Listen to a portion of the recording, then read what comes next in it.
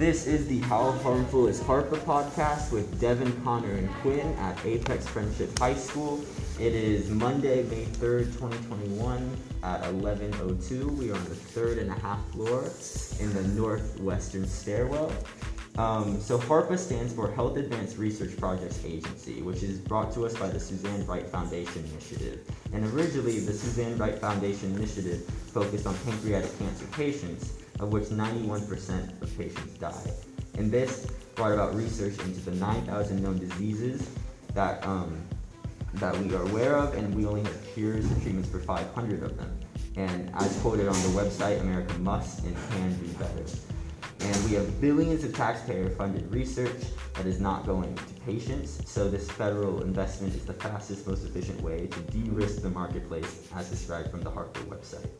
It says that it will disrupt the health technology sector and drive meaningful innovation that will save millions of lives and billions of dollars by not stagnated, but incremental donations of money and researchers and time into specific task-oriented procedures.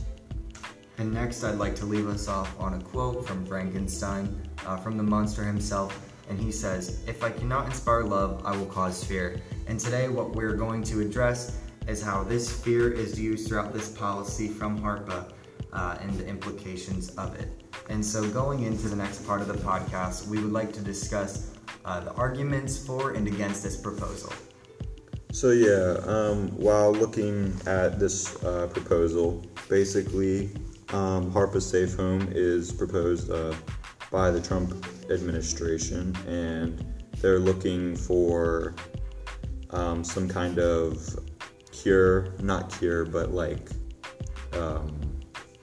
way to assist mental health issues. Some kind of way to assist. They're going to basically track people with mental health issues through fitness trackers, social media postings, their smartphones, to try to gather data on possible threats and outbreaks of mental health and violence. So going off of that, the Trump organization actually believes this technology and proposal is able to assist a vulnerable population in the mental health community and will help keep crime rates lower from those with mental disabilities.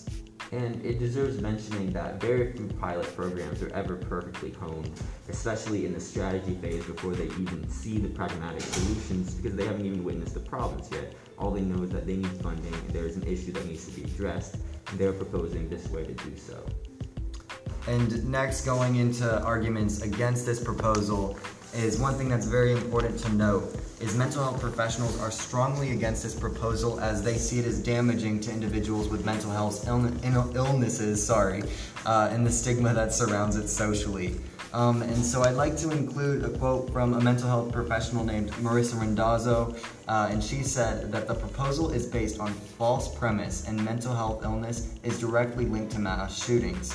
She also said, "Everything we know from research tells us it's a weak link at best." And so with this in mind, she's a mental health professional, and she's also the CEO of a threat assessment company called Sigma. And just with this in mind, we can observe that mental health professionals are actually against this policy themselves.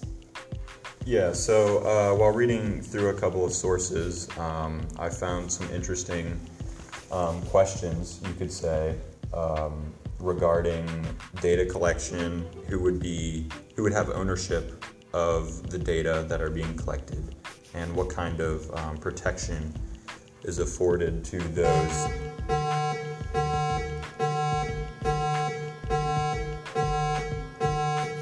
Excuse the bell. Is it always that long? What kind of protection is afforded to those who are being watched, and what? I forgot what I was saying. No, that makes perfect sense. And something interesting is that the website repeatedly talks about how HARPA will innovate to put patients first, and it will also say that the information collected will be public domain. But the information that needs to be collected will be locations and dates and times and residencies, and it'll basically put people with mental illness on a watch list. And there are a lot of cases with different lists, for different types of people, for different types of offenders, that you can just look up online, and then it completely affects how they live their life and how they are perceived by others, and can severely diminish the capacity for friendship or for any human connection.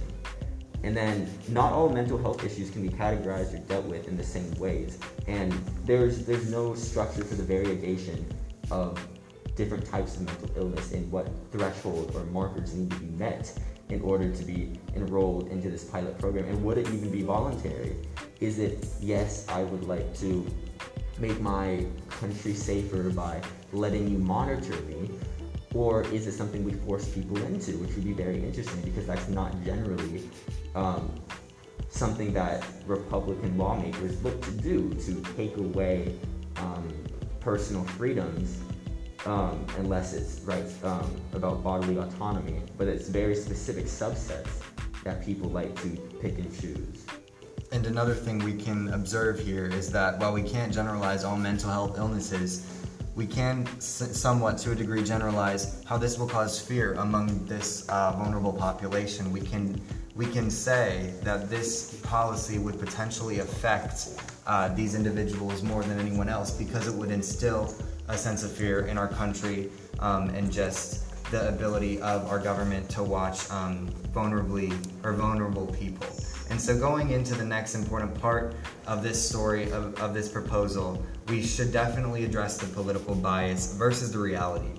And so the one thing that I noticed that stuck out right away is there was an abundance of opinion columns on this. And so this affects the HARPA and Safe Home proposal, and the fact that you can't really find many facts that were readily available when this proposal was first reaching the ground.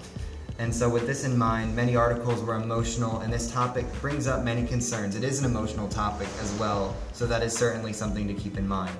I also have a quote, and so it says, "So there may be disagreements surrounding how HARPA should be run, but the creation of the agency itself doesn't appear unsound. According to the Washington Post, former Vice President Joe Biden also supports the creation of HARPA." And this was from the Hofstra Chronicle, which is a very scholarly institution. And so addressing this kind of bipartisan argument really helps show us that this is not a partisan argument. Mental health is not a partisan argument, nor is creating an organization or in just an area where we can pay attention to those with mental health issues. And another thing that's really interesting is HARPA itself isn't even on the agenda for the left, which is where we see an abundance of the articles. But the Safe Home sub-proposal is widely not supported, which is only one of several initiatives that would come about from HARPA, which would be modeled after the very popular DARPA. And then we found very little opinion from the right itself. I think we found maybe 2 articles that even talked about it, whether it was positive or negative. And lastly, as for the logistical parts of this policy and agency being enacted, this has to be approved from Congress first. This is not something up to the executive agency. They merely cannot do anything. They just have to get the approval from Congress itself. And another thing to keep in mind, where a lot of legislators are arguing, is that whether or not this violates the Fourth Amendment or not. And so lastly, I think we should wrap this up with going into some of our thoughts. And so as for myself, well, I think it might be a good idea for a government agency like HARPA to address unique mental health situations. The Safe Home proposal violates the Fourth Amendment.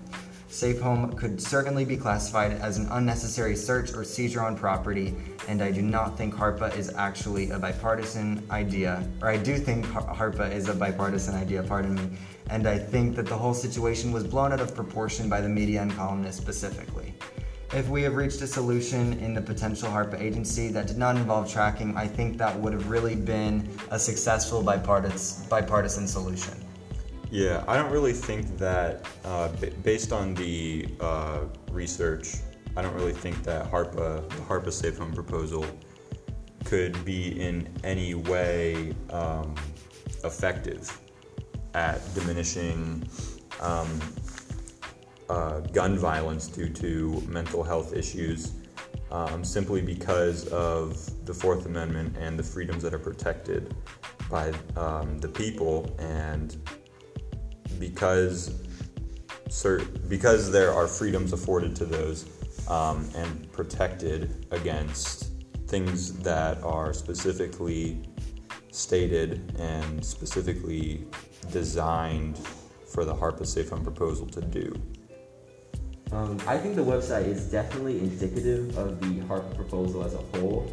It's very, very basic, very lackluster in actual information, and the blueprint itself looks like it was drawn with crayons, and there's nothing here that would assuage my fear about us tracking and monitoring people.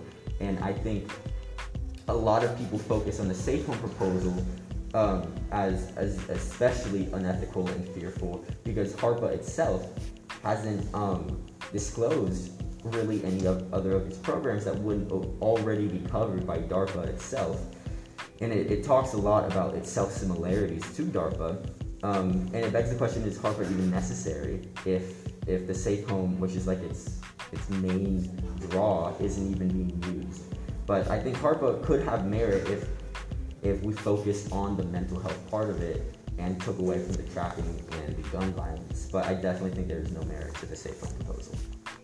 Well, you have it there. That is our podcast. Thank you for tuning in, and we hope you have a great day. Bye.